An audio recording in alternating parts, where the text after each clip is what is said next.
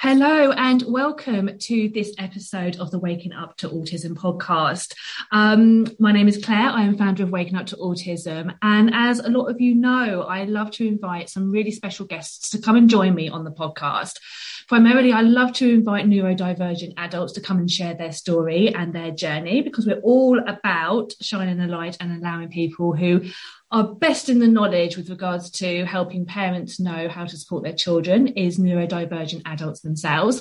But I also love to invite other parents and carers of children who are neurodivergent just to share their experience. And today's guest is a really special one. It's a lady that I follow and have followed for a while on Instagram, Jess.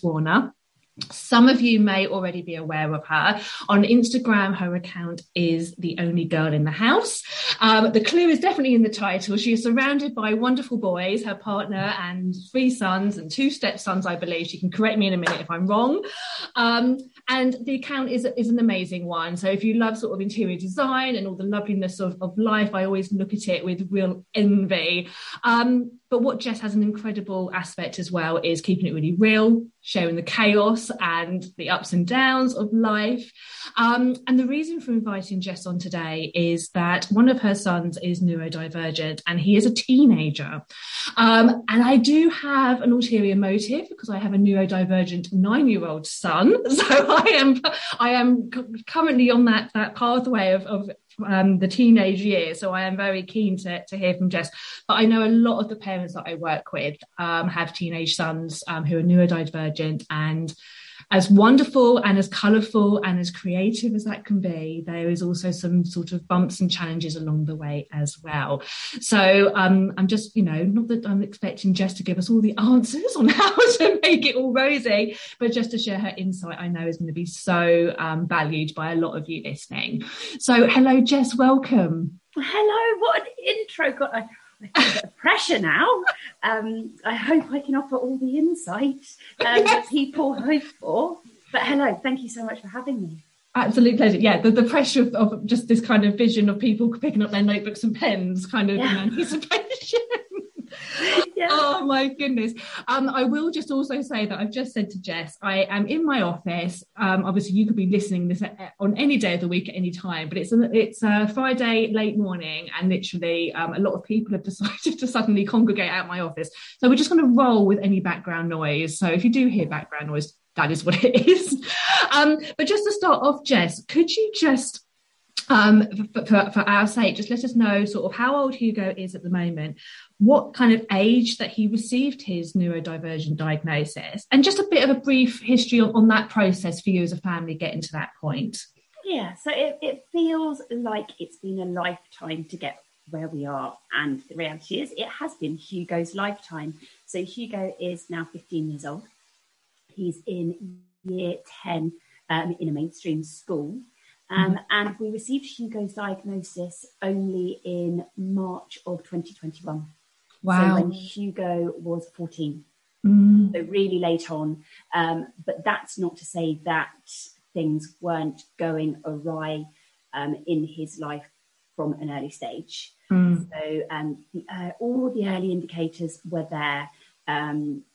That Hugo was ticking to a different talk to the rest of his peers. Predominantly, we noticed, obviously, when he was surrounded by a lot of his peers in preschool and nursery, the way he played, the way he interacted with his peers, all those things. It carried on throughout primary school. Really early on his 2nd or 3rd day, his reception teacher was coming and saying that he was doing things that weren't okay. This carried on throughout primary school and into secondary school, that Hugo was just finding it really, really hard to do what is considered the right thing. But at every single stage, we were told it was a phase, or he would grow out of it, or it's because he's a boy, or it's because I'm separated from his dad, or a whole host of other things that could easily be used as excuses.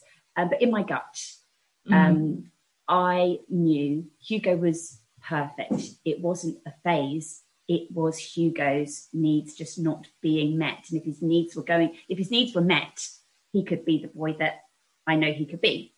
Yes. So I just it got to a point where I just had to really just insist that assessment and diagnosis were carried out just so we could get a bit of understanding in the mainstream system for Hugo. Yeah, absolutely brilliant. And I think that's a really key part as well. And a lot of the parents that I work with, we always come back to that gut instinct, which is so powerful, isn't it? So I suppose, and I think what's really difficult for a parent is when you have that gut instinct, but teachers are saying, oh, he's being difficult, he's obstructive. And you think, actually, and I don't know about, and I know we've spoken briefly, and obviously Hugo's very specific about not disclosing his exact diagnosis. But I know with regards to my son, he has a demand avoidant presentation. And so actually he's not defiant. It's just the way in which things are presented. And like you say, when needs are met and there's a respect there, things can be so different, can't they? So how did you feel when he finally got that diagnosis? Oh, I cried. I cried big tears of joy. Yeah. It was relief. I wasn't going completely mad. Yes. I did know my son better than anyone else. So it's concerning to me that so many professionals, not just individuals, but so many professionals along the way had disregarded my pleas for support and help. They had labelled Hugo as naughty. And once you get that label, it's really blooming hard to shift it, because it spreads like wildfire within a primary school or a secondary school, that if a kid's naughty, before you know it, everyone seems to be aware of it. So yeah, the diagnosis, when the words were uttered that Hugo's neurodivergent and it was official and we could get that bit of paper, it meant the world. It really did, because as I say, it just confirmed that I wasn't going mental. Yeah, absolutely. And I think that's another really key aspect, is a lot of parents, it's a real mental load going through it and fighting for that assessment and diagnosis. And yeah, you then start to think, well, maybe I am going mad. Maybe my child is naughty. You know, am I looking at this through rose-tinted glasses, and making excuses for him? Because, like you say, and mud sticks, doesn't it? And that naughty child, and it's a really negative narrative for a child of a primary age to hear all the time. Well, you start to doubt yourself. Hugo really starts to doubt himself. Yeah. And I think I still feel really bad and really guilty for the fact that for a long time, I believe the professionals knew better. I believe the GPs, the health visitors, the teachers would all know more than me. So when they were telling me for years that he was naughty, that, it's behavioural, we can change this if we just do this, or if you just do this, he'll get better, it will be fine. And I trusted that for a really long time. And I really regret that.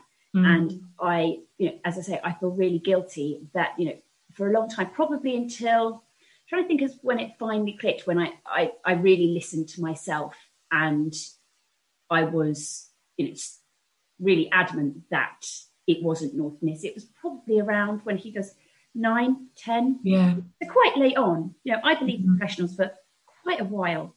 Yeah. Because you trust these people.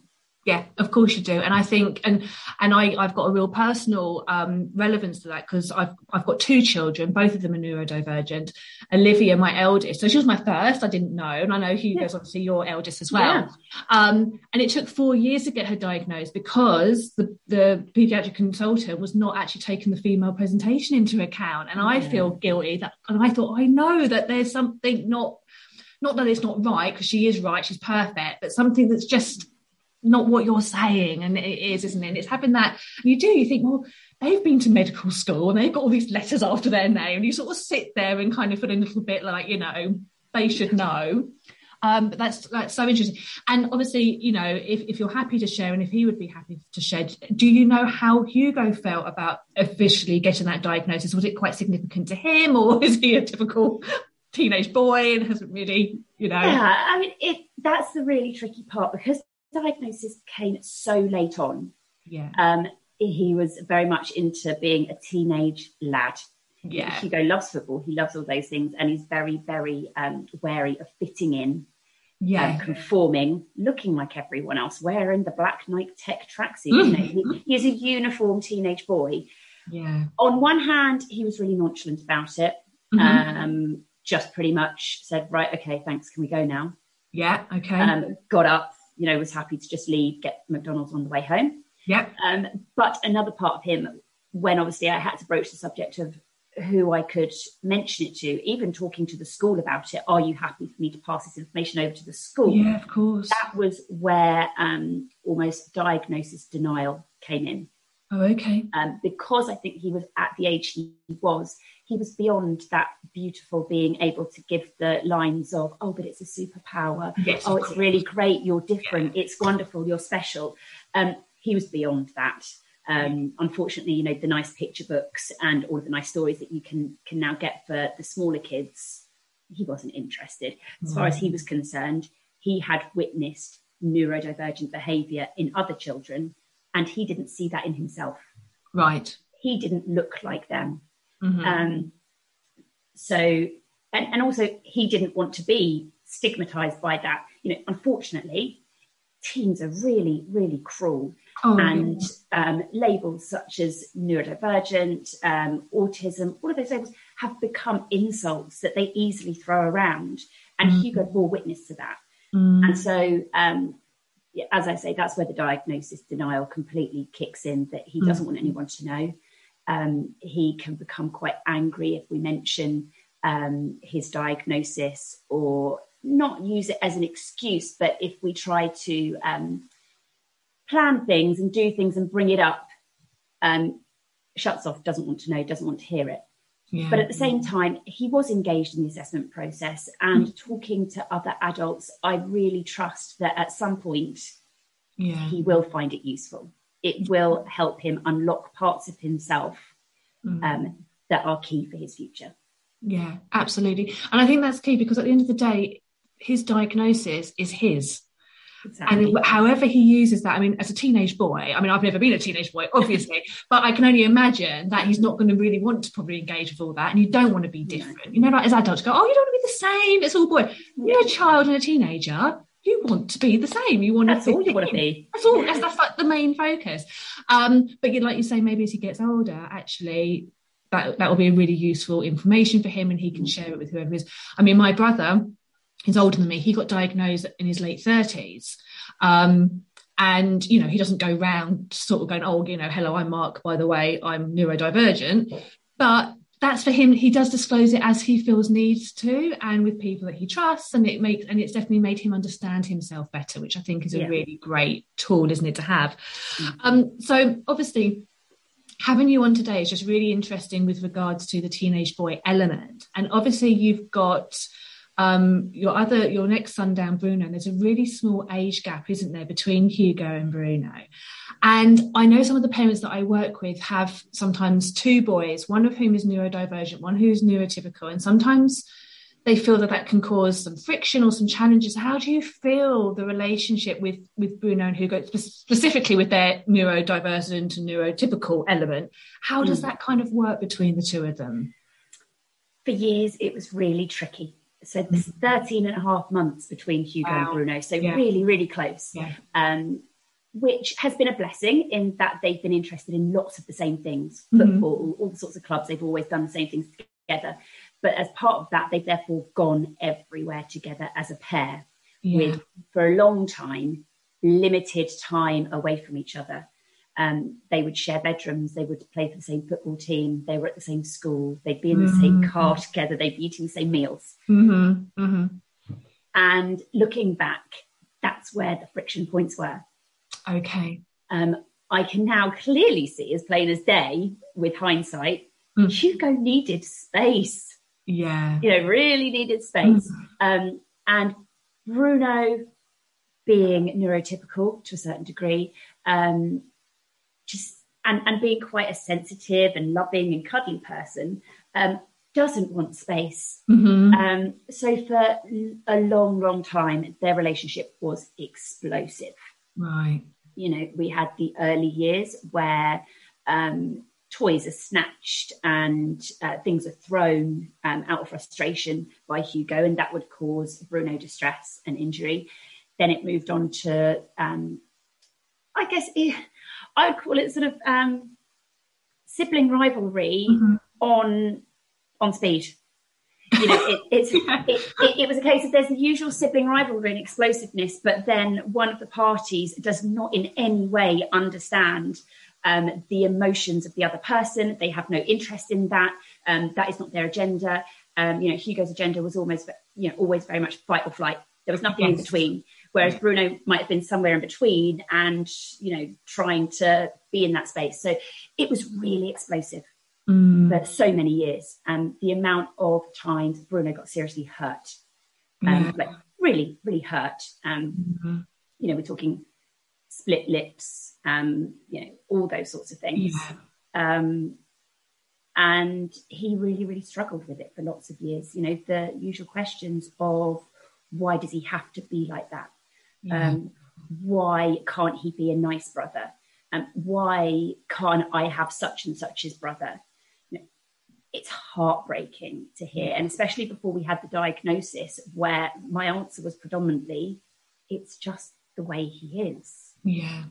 That was really, those years were really difficult. I would probably say between the ages of about 4 and 11. Sorry, that sounds really like doom, that long. People in the middle of that are thinking, how long? But if you've got more knowledge, or if you're listening to this, you're way ahead of the game than I was. But I would say, between 4 and 11, it was living hell. Then, as I say, I started to understand more about Hugo. I started to realise he wasn't naughty. I started to do my own research, my own reading, and could understand him better, which helped me put things in place to make both their lives easier. I started to ensure there was space there.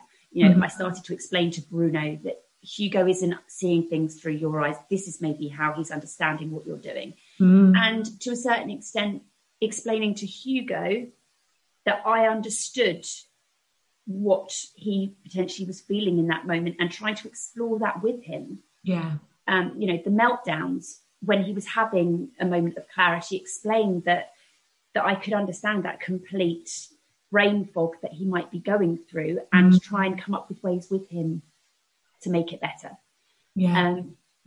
So then after about 11, between 11 and 13, I would say was a real exploration of how their relationship could work. And now, here comes the hopeful bit. Now at 14 and 15, dare I say it, they're friends. Amazing. It's almost as though they have been through the toughest journey together, and it has brought them together. They are each other's defenders. That's the biggest thing. Bruno will defend Hugo to the ends of the earth. Yes. It's beautiful to watch. They move around each other. It's a wonderful dance that I'm aware Bruno is probably doing a lot more of the leading of that dance. But they understand each other. They guide each other in very different ways. They both have their strengths and weaknesses, and they understand those. To the point where even the other day, Bruno admitted that, well, you know, when we're old enough, it'll probably be me and Hugo moving in together, won't it? Because I don't think he'll be able to work that out himself, or I don't think he'll have the motivation to actually find somewhere. So I'll do that, and he can come with me. Oh, so, amazing. Yeah. So there is a happy ending to that for now. Yes. It's been Absolutely tricky. Yeah, I can imagine, and I know that there's lots of parents that I've spoken to, and I think especially when it's the two boys together and they've had a sibling, that sometimes the neurotypical sibling, almost in a way, and I know it sounds sad, like initially, but before they understand truly, it's like a grieving process for that sibling relationship. And like you say, when they're looking at other people's brothers and go, why can't you be like him? Why are you like this? What's wrong with you? You know? And I think it's a really important journey, isn't it, to do as a family, to really get to grips on what neurodiversity is and how it presents in that understanding, because probably the journey that Bruno's been on is just going to be so empowering for him as a human being going out into the world, isn't it? When he goes to meet, you know, like if he is the most compassionate, kind, gentle and patient teenage boy I have ever witnessed. Of course he's a pain, he's selfish, he's grumpy, he's all those other things. He's not perfect. We'd be a bit worried if he wasn't, would you? Yeah. We'd think he'd broke. But at the same time, the character traits he has and has developed because of the relationship with his brother are outstanding. Exactly. Really. And I love to look at these kind of examples and just to hone, because a lot of the sort of, like you said, there's so much stigma, isn't there, about neurodiversity and autism and ADHD or whatever it might be, that actually when you look at the gifts that it gives and the beauty that can be taken, granted, between the ages of 4 and 11, it was hell.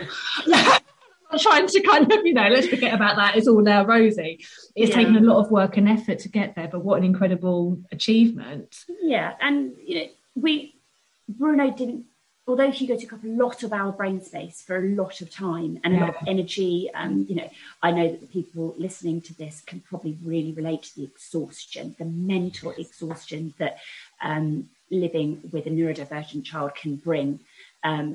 Along with the fact that you're constantly fighting a system. I mean, that just seems completely crazy that you're battling everything on every front for what feels like an eternity. The things that I did with Bruno in that time, so that he wasn't the forgotten child, we took a lot of mental health days off school. Yes. He had, I dedicated a lot of time to just sitting and being with him, because for a long time, he was in fear of what Hugo suddenly might do. So to just sit in his own home and not have that fear for a day would recharge his batteries. I don't want to make Hugo out to be a monster and someone who no, not at all. But those are also the realities that during that time when Hugo's still figuring out who he was, and we were still figuring out who Hugo was, there was volatility there. Of course. It could be very scary for someone who was 7, 8, 9. Yeah, no, absolutely. And as a sibling, you do by default get caught up in the shrapnel sometimes when those challenging moments happen. Absolutely. And I think everybody listening will identify with those as well. And we're in our house, we're a major fan of reset days, which is kind of what you're saying about mental health days. And sometimes you just got to step off the treadmill of life and catch your breath. Absolutely. So it kind of leads on nicely, because I really want to hear from you about probably the very anxiety-provoking situation you had recently with your 2 boys jumping on a plane together and flying over to Dubai. I mean, I was like, ooh, and it wasn't even my child. I'm like, was that, again, like you say, with like Bruno saying, oh, well, when we're older, Hugo probably live with me because he won't be able to fathom it out, or can't be bothered, and he'll just kind of tag along. How was that? Was Hugo quite happy for Bruno? Because I know Bruno's the younger one, so I kind of, does he feel a bit like, oh, he's younger than me, but he's kind of more capable of navigating things, or was he just quite happy to follow? As far as my anxiety was concerned, I think mine was more through the roof.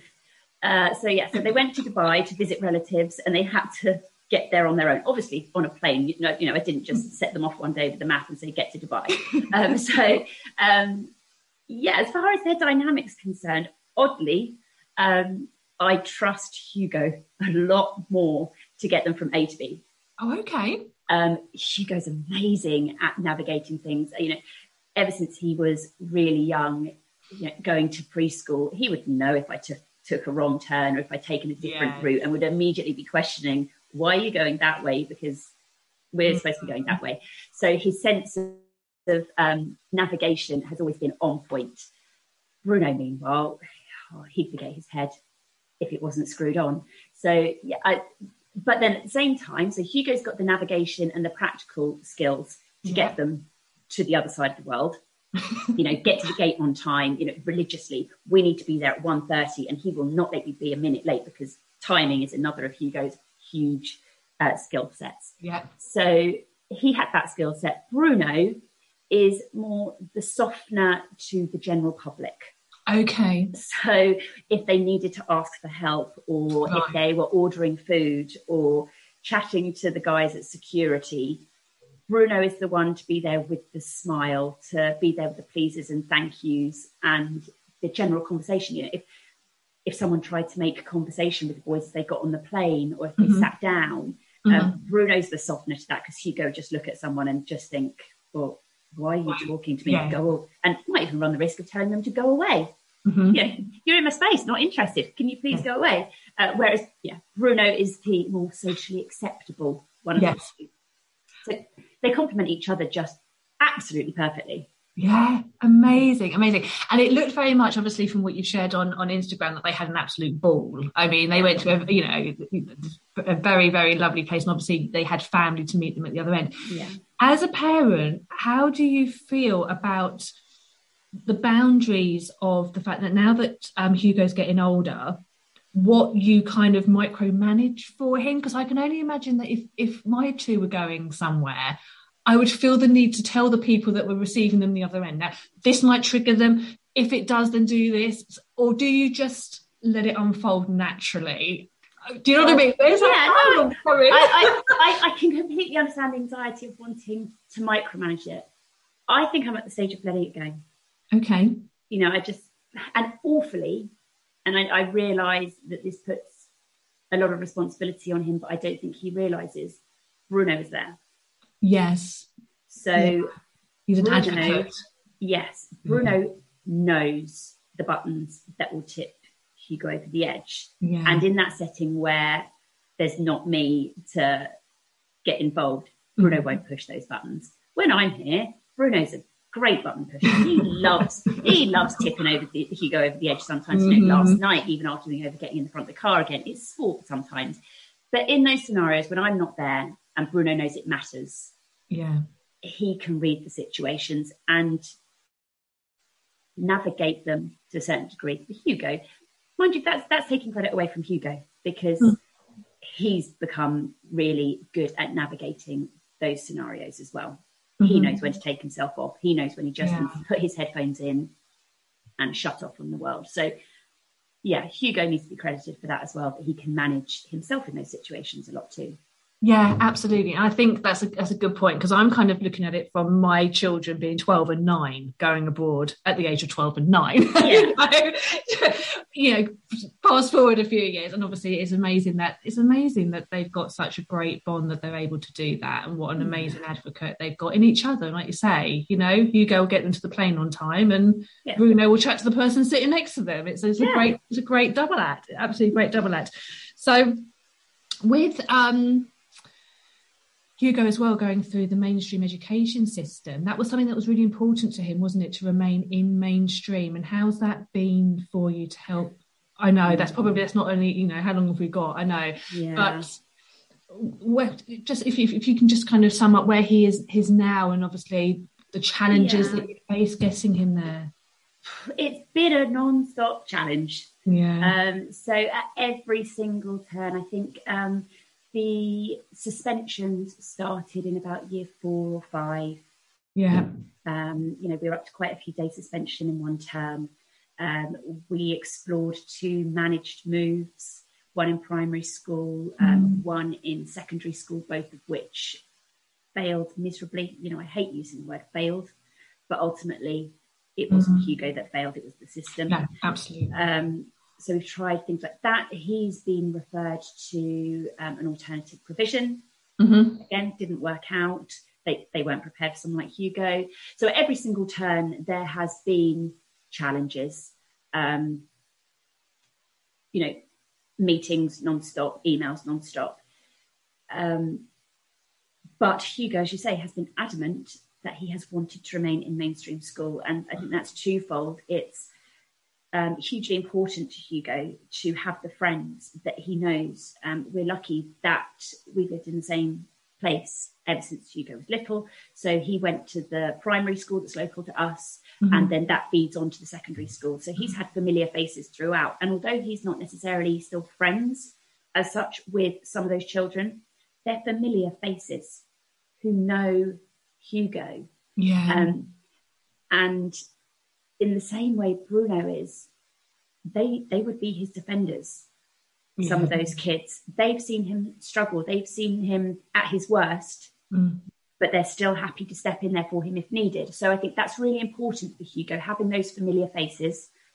And because he's a really social kid, bucks that trend of neurodivergent kids, they're not very good with friends. Hugo is partly through desperation to be popular and wanting to have friends. His friends are really, really important to him. And he couldn't fathom the idea of making friends elsewhere. So that's one of the reasons that he's refused to leave the school he's at. Secondly is, again, stigma. It's that those kids in that other school that might be better suited to Hugo, they don't look like me.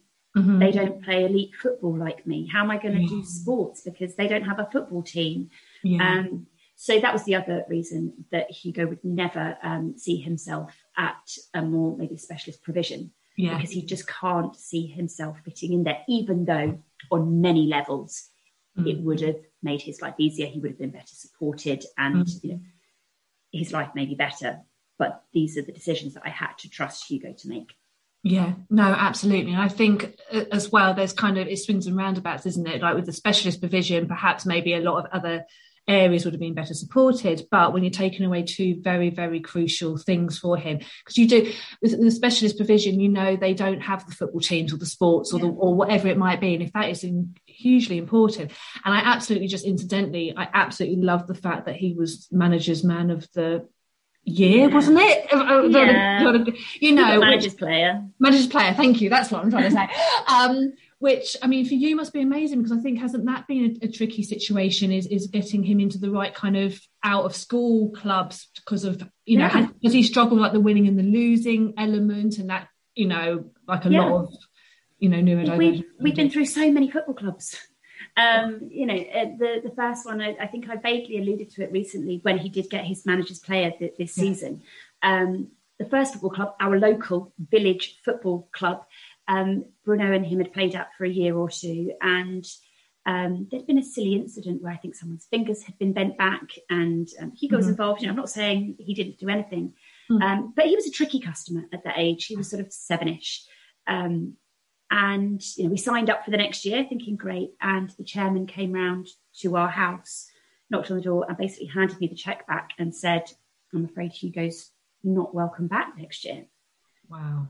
And I was just taken aback. It was a real sucker punch of how cruel the world can be to children that don't fit in, to be honest. That was one of my first experiences of, oh crap, my child's being rejected.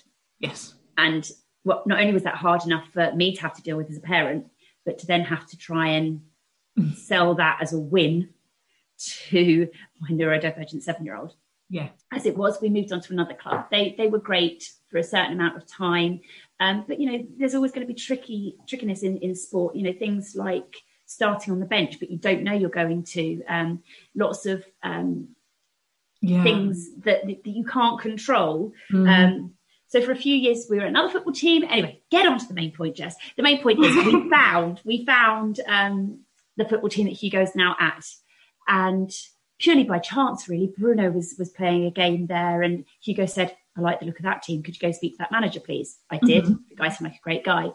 So we've now been there, I think this is Hugo's about fourth season with them. But as it transpired, his coach, Nick, who I publicly say is Nick, is a great, calm guy, knows what to say to Hugo, when to say it to Hugo, and also when not to say anything to Hugo. But as it transpired, and this was the beauty of it, that when we got Hugo's diagnosis last year, and I explained to Nick, if you're finding Hugo a little bit tricky, this might be why. This might explain a few things for you, Nick. And he turned around and said, oh, my son's neurodivergent too, and has exactly the same diagnosis. I thought, oh, that's why you're so good at this. Yeah. It just all clicked into place. So we are super lucky to have found Nick and the team. And as you say, the icing on the cake came the other week when Hugo got manager's player, and it just means the world to him to be recognised as doing something right. Absolutely. And I think, first of all, in that they returned your cheque, it's just such a shame that people don't, the first thought is, let's just get rid of them because they're a problem, rather than what can we do to help? That doesn't seem to be a lot of people, and that you say is a bit of a cruel world. And then you find somebody that's got just a bit of an experience of neurodiversity because they've got a neurodivergent son, and look what can happen. It's just incredible. isn't it? It's absolutely amazing. And I think as well, because like you say, when, you know, especially like maybe with Hugo throughout school life, where things have been challenging for him, he must always feel like whenever you're getting a phone call or an email, it's something negative. Always, You know, and I think when I was looking for a photo of you for the marketing for this podcast, and I was going for your Instagram with your permission, and I saw the photo that I got, and I thought, this is a really lovely one. And when I clicked on it, I was like, that definitely has to be it, because the post is all about the fact that you just received an email saying that Hugo had done something really good at school. How does that feel? I mean, over the years as a parent, that you're just forever hearing the negatives. It's unbelievable. I mean, I almost feel sorry for parents that almost have more of a conformist child, because I'm not sure they can experience the same level of joy when you get a good report from school. So I always feel sorry for them, you know, because it's such a joy. And yeah, I know there's been some really, really rubbish lows in order to feel that high, but yeah, they're few and far between, the positive emails or phone calls. So yeah, to get them, or to get get awards and things like that, it's the icing on what has been a really tricky cake to make. Yeah, absolutely. And I think another thing that I just wanted to kind of get your insight on a bit as well, because again, this is quite a common situation with a lot of families, is the blended family dynamic. We've got that going on too. You've got it all going on in your house. It's amazing. But obviously you've got your partner, and who you share Casper with, your youngest son. Yes. You've got Hugo and Bruno from a previous relationship, and your partner's got 2 sons. Is that right? From a previous relationship. So how have you found bringing the families together, specifically with regards to Hugo being neurodiverse? Has that caused any kind of friction, or have you had to try and kind of be an interpreter, you know, like sort of, you know, translate Hugo at times to try and bring it all together? It was really, really difficult for quite a few years. Russ and I have been together nearly 10 years now. So Hugo and Bruno were 5 and 6 when we first got together, so quite early on, and mid that kind of nightmarish phase I mentioned. So it's been tough. And again, before diagnosis, there was a lot of, well, why is he like that? You know, family days out were completely ruined. Family holidays have been tainted, all those sorts of things. But that's not just because of Hugo. That's because of all of our dynamic of interacting with each other. It's a whole lot of it's a whole lot of pinging off each other that has created those issues. But yeah, it hasn't been easy, to the point where, as you probably know, after the first lockdown, or one of the many lockdowns, we all needed a lot more space. And the best thing for us was to, fortunately, live in 2 separate houses. You know, luckily we could afford to do that. So when I say I took Hugo, Bruno and Casper, it was all discussed, but we went and lived in one house. We rented another house, and Russ stayed with his boys in our house, just so we could all have more space to breathe. We desperately needed space to recharge and to learn to reconnect with each other again. And space is an amazing thing, to be able to see things a lot clearer.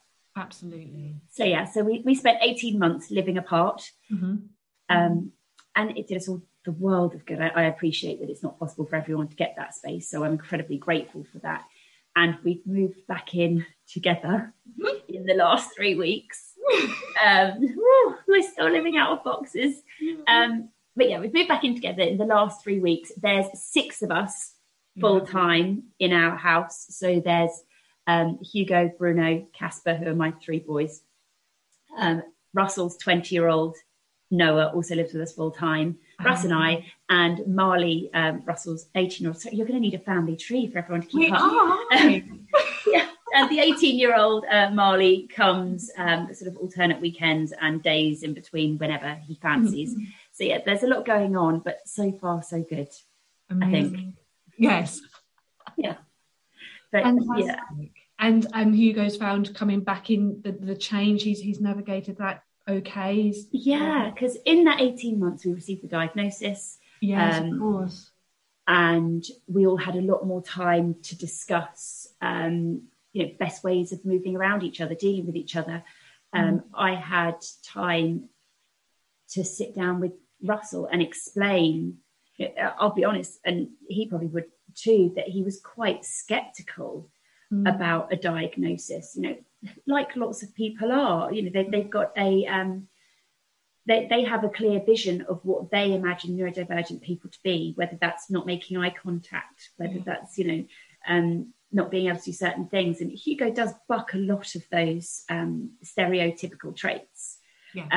So Russell was quite skeptical. So to explain to him, Hugo's isms and schisms and the way that he thrives if we do X, Y, Z, and the way that he'll react if we do X, Y, Z, we had time to do that so that we could all move back in together kind of on the same page. Yeah, no, absolutely. And I think as well, and I know from my personal point of view, when dealing with schools, when getting the diagnosis, and when dealing with friends and family, talking about it in particular, it all comes down to just really effective communication and just actually having really good open conversations. And especially as your children, your stepchildren, they're obviously young adults now and getting to that age where actually they can handle some honest and frank conversations, and actually they're much more capable than maybe we think they are, and and can be understanding, which is amazing. And it just lends itself, I think, as well, to just educating people, even if it's in your own family circle, about how neurodiversity presents in so many different ways. And people have such a preconceived idea about what being neurodiverse looks like or means. And actually think, okay, I found that definitely with both mine. If I had a pound for every time someone said, well, they don't look. I'm like, well, what does that look like? But society does have this kind of preconceived don't they? Which, but that's absolutely brilliant to be able to kind of help with that awareness. So just to kind of tie it up, just because you have just like filled us with so much sort of inspiration, and it's been wonderful to hear your story. And thank you so much for sharing it. What would be your top tip or tips for parenting a teenage neurodivergent son, apart from gin and breathing? My top tip would be really learn to let it go. I look back at myself when the boys were younger and just think I really get stressed out about a whole lot of stuff that wasn't really important. And these days, if Hugo says something is snappy, even colourful language or bed not made, a million and one things that, I could get snappy and say, make your bed, open your curtains, for God's sake, don't leave your shoes there, don't talk to me like that. It's not worth it. It's really not. And I know, maybe parents of neurotypical children think, really, you're going to let your kids get away with that? Yeah, I am. Because for the greater good of our household and for peace and for Hugo's well-being, those things aren't that important. No, absolutely. Pick your battles. That's a favourite saying in our house as well. Yeah. Oh, absolutely amazing. I am so grateful to you for taking the time to come and share your story with us. And I know that so many people listening are going to be really, it's just nice to hear that other people are experiencing similar things and are going through. And if they're children are a bit younger, it's going to be really inspiring to hear, just how you guys have kind of grown as a family over the, those years as well. So thank you so much. And thank you for having me. Oh, absolute pleasure. And like I say, if anybody doesn't follow Jess on Instagram, do hop over to The Only Girl in the House. It's a lovely account to follow. She does share bits and pieces with regards to all of her family, but obviously as well as Hugo, which is just so great to kind of, engage with and follow. And just amazing stuff. So keep doing what you're doing, Jess. I love following you and being inspired by you. So thank you so much. Thank you. No, your head's really big. That's a great way to go into the weekend. Amazing. Thank you so much. Thank you, Claire.